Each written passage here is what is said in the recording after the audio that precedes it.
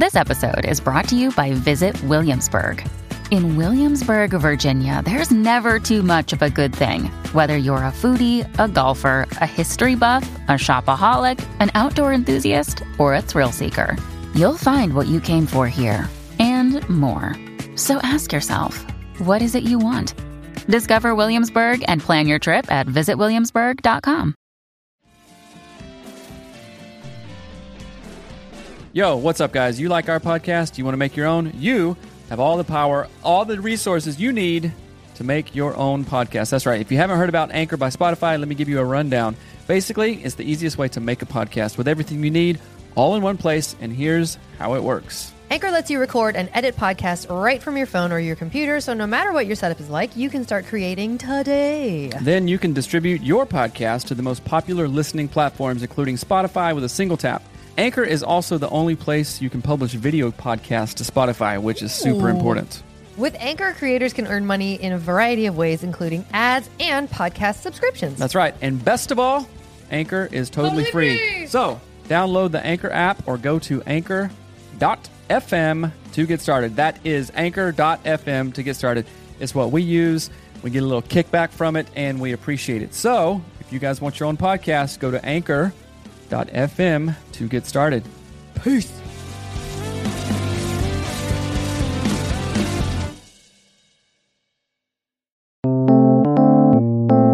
Hello and welcome to the Anatomy of Marriage podcast. I'm your host, Melanie Studley. Good morning. My name is Seth Studley. I'm a licensed marriage and family therapist, and today is day 40 of AOM Q&A, where we're going to talk about autism spectrum and relationships and how to get sex when I want it. And if you're new here, welcome. We have over 250 episodes all about relationship stuff. Check out season 1 of our podcast where we explore our nearly failed marriage and how we got through it. And thank you for joining us. That's right. And we are also on Facebook Live and Instagram Live right now, where you can join us every single morning, most mornings, at 7 a.m. Pacific Standard Time, and we interact with your questions. And although this is a therapy podcast, I am a licensed marriage and family therapist. Do not substitute this show or any other show for real, actual therapy. Go seek professional help. And as always, our show is brought to you by Audible. Go to audibletrial.com/anatomy of marriage to get a free audiobook on us. We love audiobooks. We read them all the time. They are so instrumental to our personal growth and our relationship growth. So please get a free audiobook on us. We'll mention it again at the end. It's like going to school every day. It is. But a school that you want to go to. That's right. Right? The best schools. I'm not talking about math. Okay. I'm not reading math books. Let's read the review of the day. Okay, review of the day. Hey, Emily. Oh, let's see. Mo from Mukilteo. Ooh. Oh, Mukilteo is in Washington, by the way, if anybody doesn't know. This is the podcast you need. 5 stars. I listened to all the available episodes within a week of finding this. I really could have used this 2 years ago at my rock bottom in my already tenuous marriage. Now rebuilding, I can't wait for more of these wonderful people. It's real and raw, and I love that although Seth is a therapist, he still gets stuck, makes mistakes, and really F's up communication in their relationship. That's right, I do. It gives me the daily needed reminder that it's not a lack of love that makes my husband screw up. The empathy part was missing from me because I felt once we learn better, we should do better right now. Oh, and I'm more of the And I'm more forgiving of myself also for not being perfect. Thank you. I like the end part. I didn't like the format from the last few months, and I'm glad that it's changed to Q&A, but I really like the interviews. Awesome. I just thought it was funny that that's like tagged on the end. Yeah. Thank you for that review, and it's awesome that the show is helping you. That's basically our goal. It helps us to help people, and they help us again. That's right. Zig Ziglar says, the more you help others get what they want, the more you get what you want. And that is really true, and we love doing it. So thank you. Good morning, Adina. Good morning, Nicole. Good morning, Rochelle. Hello. And also, while we're live, feel free in the Instagram and Facebook to write questions in. We have time. We've got time. We only have 2 questions today. Summer always slows down for podcasting. It's kind of interesting. It's like everything goes because people have kids around them. Kids. Ugh. No, not you. Just kidding. Anyway, First question. It says, I've had several friends in relationships with people on the autism spectrum, and those relationships seem particularly challenging. What considerations need to come into play when someone is in a relationship with someone on the autism spectrum? Often social cues and empathy are huge issues. At what point does considering someone's autism turn into enabling? This is a really great question, and I want to clarify and would like your assistance clarifying what the autism spectrum is, and because if you don't know someone on the, or you don't know that you know someone on the autism spectrum, that might seem like a confusing question, because we often think of autism in extremes, like people who are autistic don't talk or whatever. We often think that way. Yeah, it's a spectrum, right? So think of a spectrum of light. There's every color, intense red to lighter to pink to just white, right? So it's a huge spectrum. And on that spectrum, there's Asperger's syndrome. There's profoundly Can you explain disabled. a little bit of what Asperger's syndrome is? Okay, you're putting me on the spot. Well, I mean, we have friends who have Asperger's syndrome who are like really successful. Yeah. You wouldn't know it until you really studied their social engagement. Right. Sometimes they're really successful in certain areas. They're like, highly gifted in whatever. It could be math or reading or linguistics or whatever. But then they have other quirks that just make them kind of odd or like. Well, I wouldn't say odd. It's just that they're different. They don't follow some. I mean, this is they. There's no they. It's every single person is different.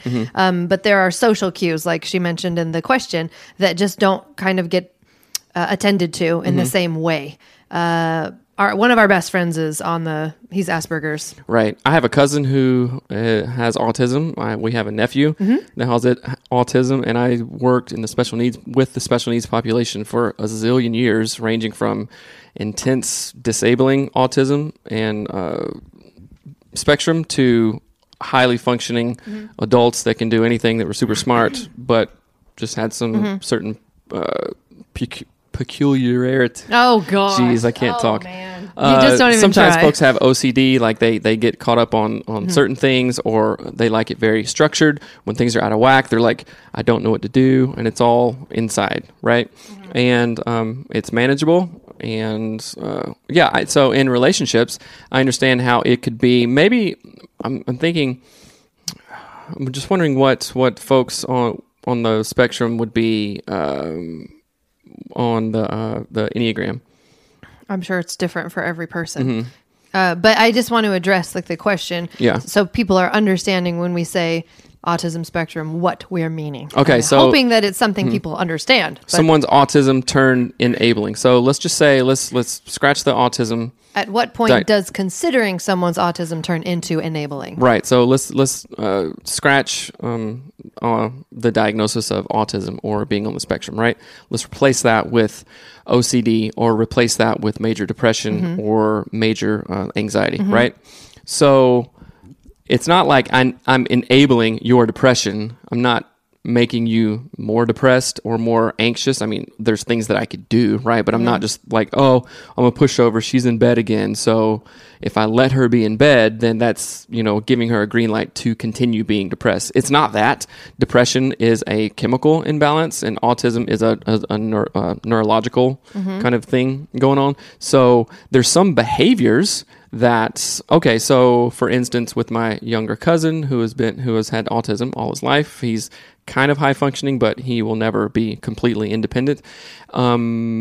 There can be bad behavior, like when he was a kid, like, okay, he would throw food on the thing. So there's teachings around that and like structure that you could do to essentially train, which we all can be trained. Yeah. That doesn't, I'm not trying to sound derogatory and that or is anything. actually one of the things that therapy for anybody does. It trains you trains your to brain. think of something differently. Right. So there is no difference when it comes to that. Like whether it's training for social cues, like training for our friend to realize, when his wife like glares at him, death ray eyeballs, she's upset. That means something. It means right? something. And so you he can be would sit trained. with her and not, he would be like, what?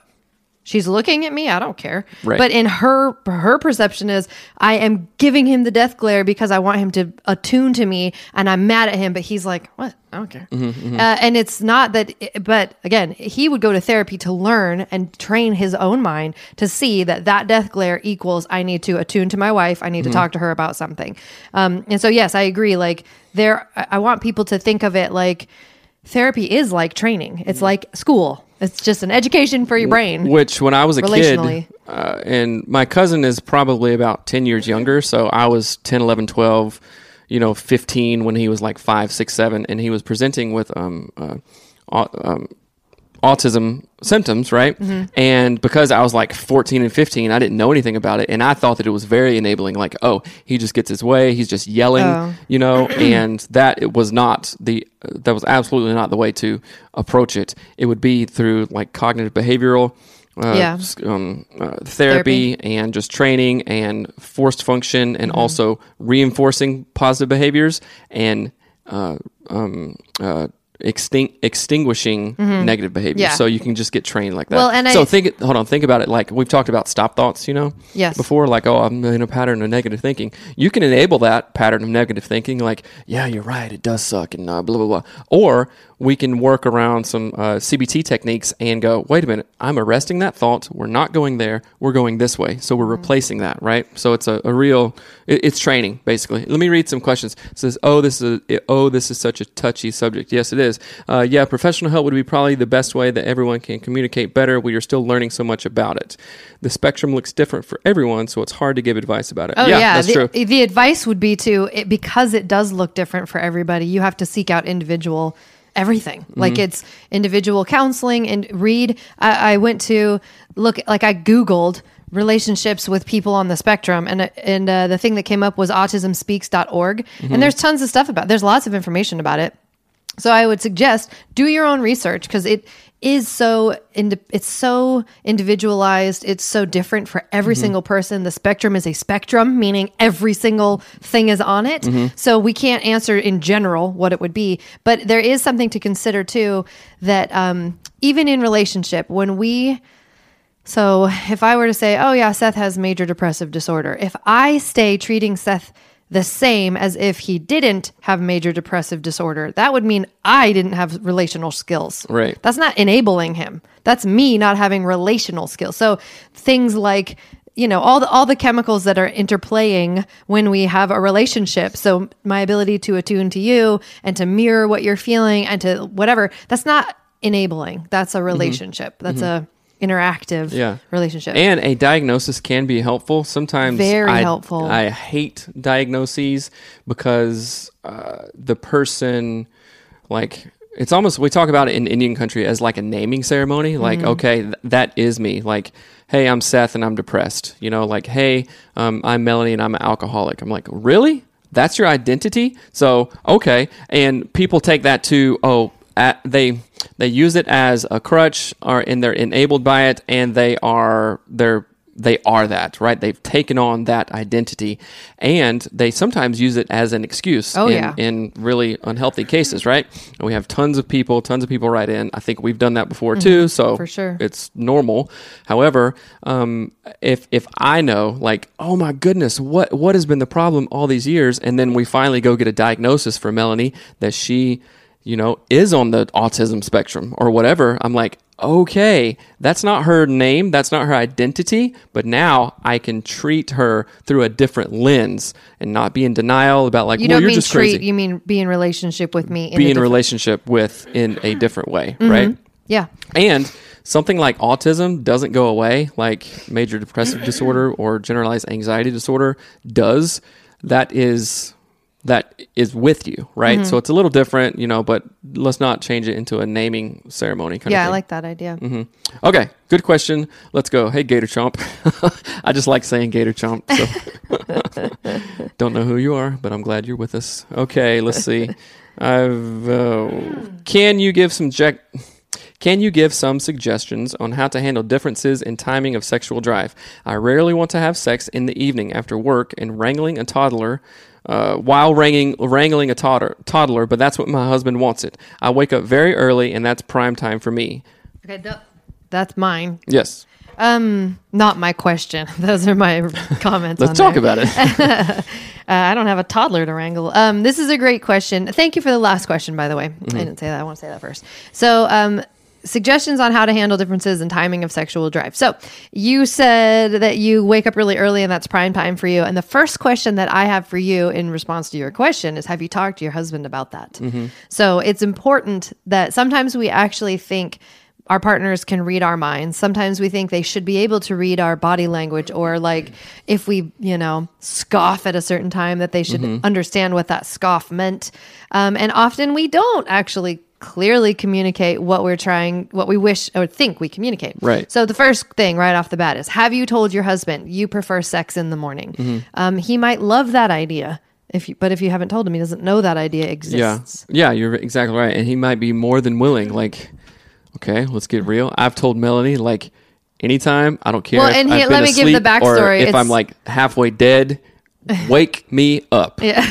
Well, I always think that's really funny because I'd be like, oh, he's asleep. I don't want to bother him. And then this is hard for me to hear. It's not like it happens all the time, but it's really funny. But without having actually communicated it, he would never know. Right. And so it's important to communicate, to be in really, really clear communication, even if it's uncomfortable. But we have a tool. I'm so glad that this question got asked. Oh, we do. Because what's the tool? The Ultimate Intimacy app. So download the Ultimate Intimacy app for free. There's a paid version that is like a whole expansive different. I actually just got the paid version like 2 days ago. Actually, my boss made me get it because the guy who created the app is the guy who's helping me create, or we're working on the marriage app together. And so why I'm bringing up the Ultimate Intimacy app is that it has so many amazing things. One, it has like anatomy stuff. It has positions. It's all marriage friendly too, by the way. Like nothing is pornographic. Nothing is like weird or would make you stray, or I don't even know. I used to worry a ton about that kind of thing when we were very first married. So that helps me to know that it's not like weird. But one of the things that is in the app that is so phenomenal is conversation starters.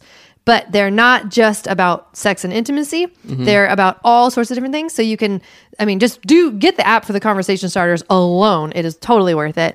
But this is something that if you have the app open and you're in the conversation starters and you have regular dialogue that does not feel scary or weird, or like if we talk about sex, then we have to have sex, because I hate that. Like I would like to be able to talk to you about intimacy without it being like, okay, now let me squeeze your butt. Like that kind of stuff makes me it makes me like not want to talk to him about it. Is that a question? Can I squeeze your butt?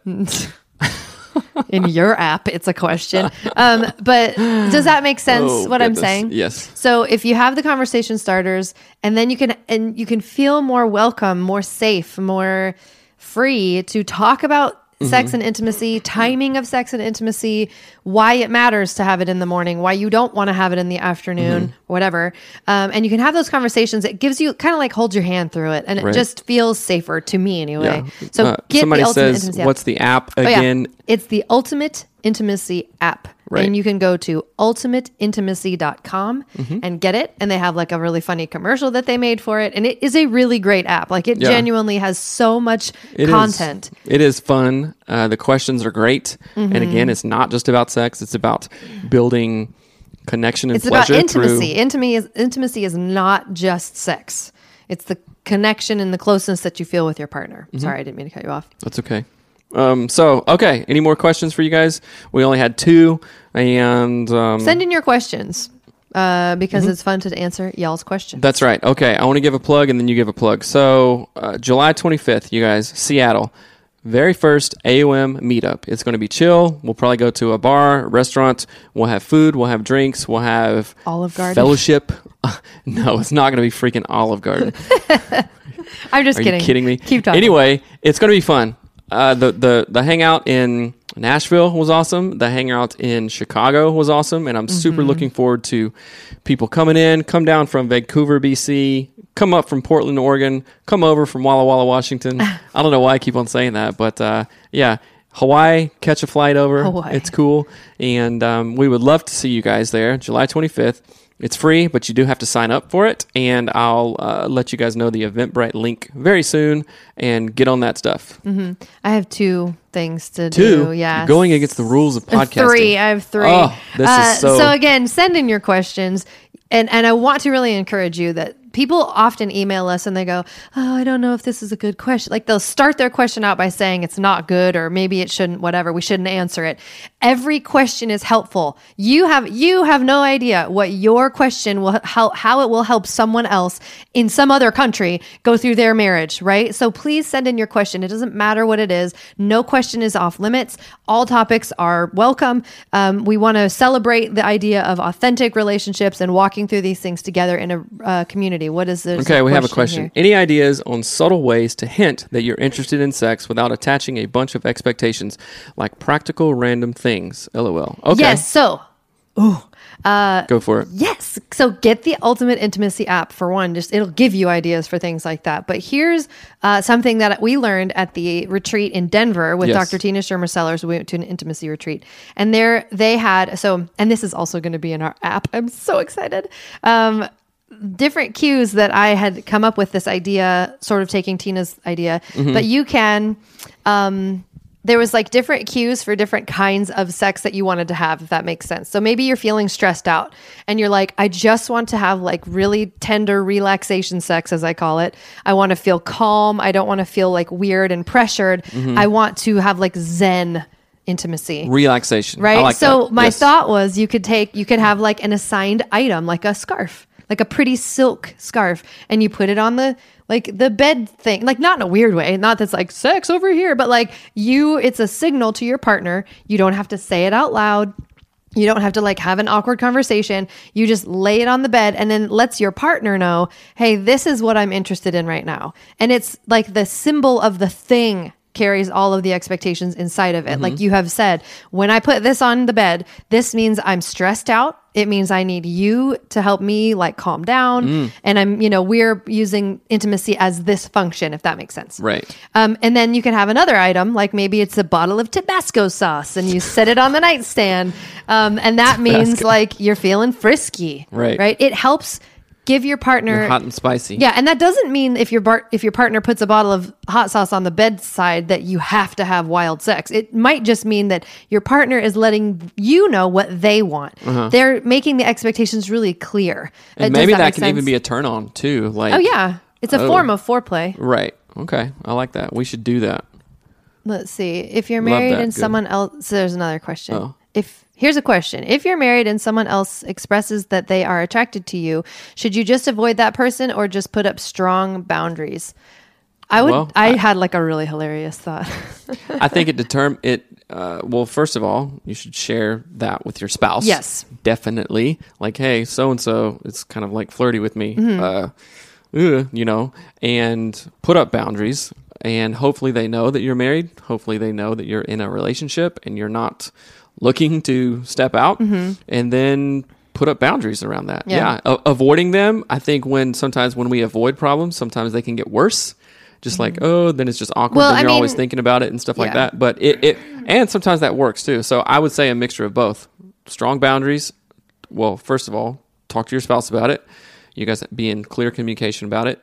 Talk to the person. Say, yo, these are my boundaries. And then if they keep on doing it, then take other action. Yeah, I would say it's really that is how affairs start, right? Like they start like, oh, they hinted, and now what do I do, right? Like, do I avoid them? I don't know. I kind of like that someone likes me, right? So I would say one of the best things to do, and it's I find it fun, but maybe I'm just a total weirdo, is when you can be really honest with people, but also not followed by the weird social thing that you think would happen if that was the case. So if someone says, hey, I'm super attracted to you, although I know you're married, I'd be like, hey, that's really cool that you're attracted to me, but I am married and no thanks. Like No thanks. No dice. Right. And just say to them like, cool, high five for you liking me, but I have a wife that I love or a husband that I love and you're not going to ruin it.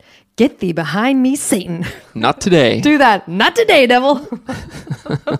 But really though, I would highly suggest talking to your partner about it. So this is something that Seth and I have started being able to talk to one another about, that in the past I would have lost my mind if Seth had been like, so-and-so flirts with me. I'd have been like, where's my knife? Not really. Yeah, to kill me. Yeah, I know. You're Anyway, going to pay. But somebody says, is the app going to be free when it releases? Yes, we're going to have a free version and a paid version. And there's going to be tons and tons of content in the app. It's so exciting. I'm editing for it today. I'm interviewing for it today, Dr. Corey Allen. And so it's really exciting. And yes, it's going to have a free and paid version. Let's see. Love that idea, Melanie, especially if you get the awkward want to do it question from your spouse. Yeah, I found that really doesn't work. Want to do it? No, Seth, this is Seth's go-to want to do it move. Hey, I'd like to get in bed early. I don't do that anymore. Yeah, since last week. I just hit my own headphone. Anyway, but yeah, so thank you for the questions. And we look forward to seeing y'all tomorrow. Send in more questions. These are all super helpful. Don't let that temptress or tempter get you. Person who wrote that in. That's right. You tell them, get thee behind me, Satan. Talk to your spouse. And then the last thing I wanted to say was, please rate and review the podcast on iTunes. We will read your review on the show, and it is incredibly helpful for new listeners to find the show and to trust that it is valuable. Mm-hmm. So yes, we love y'all. Have an amazing day. See you later in Dresden. Right. Bye. Bye.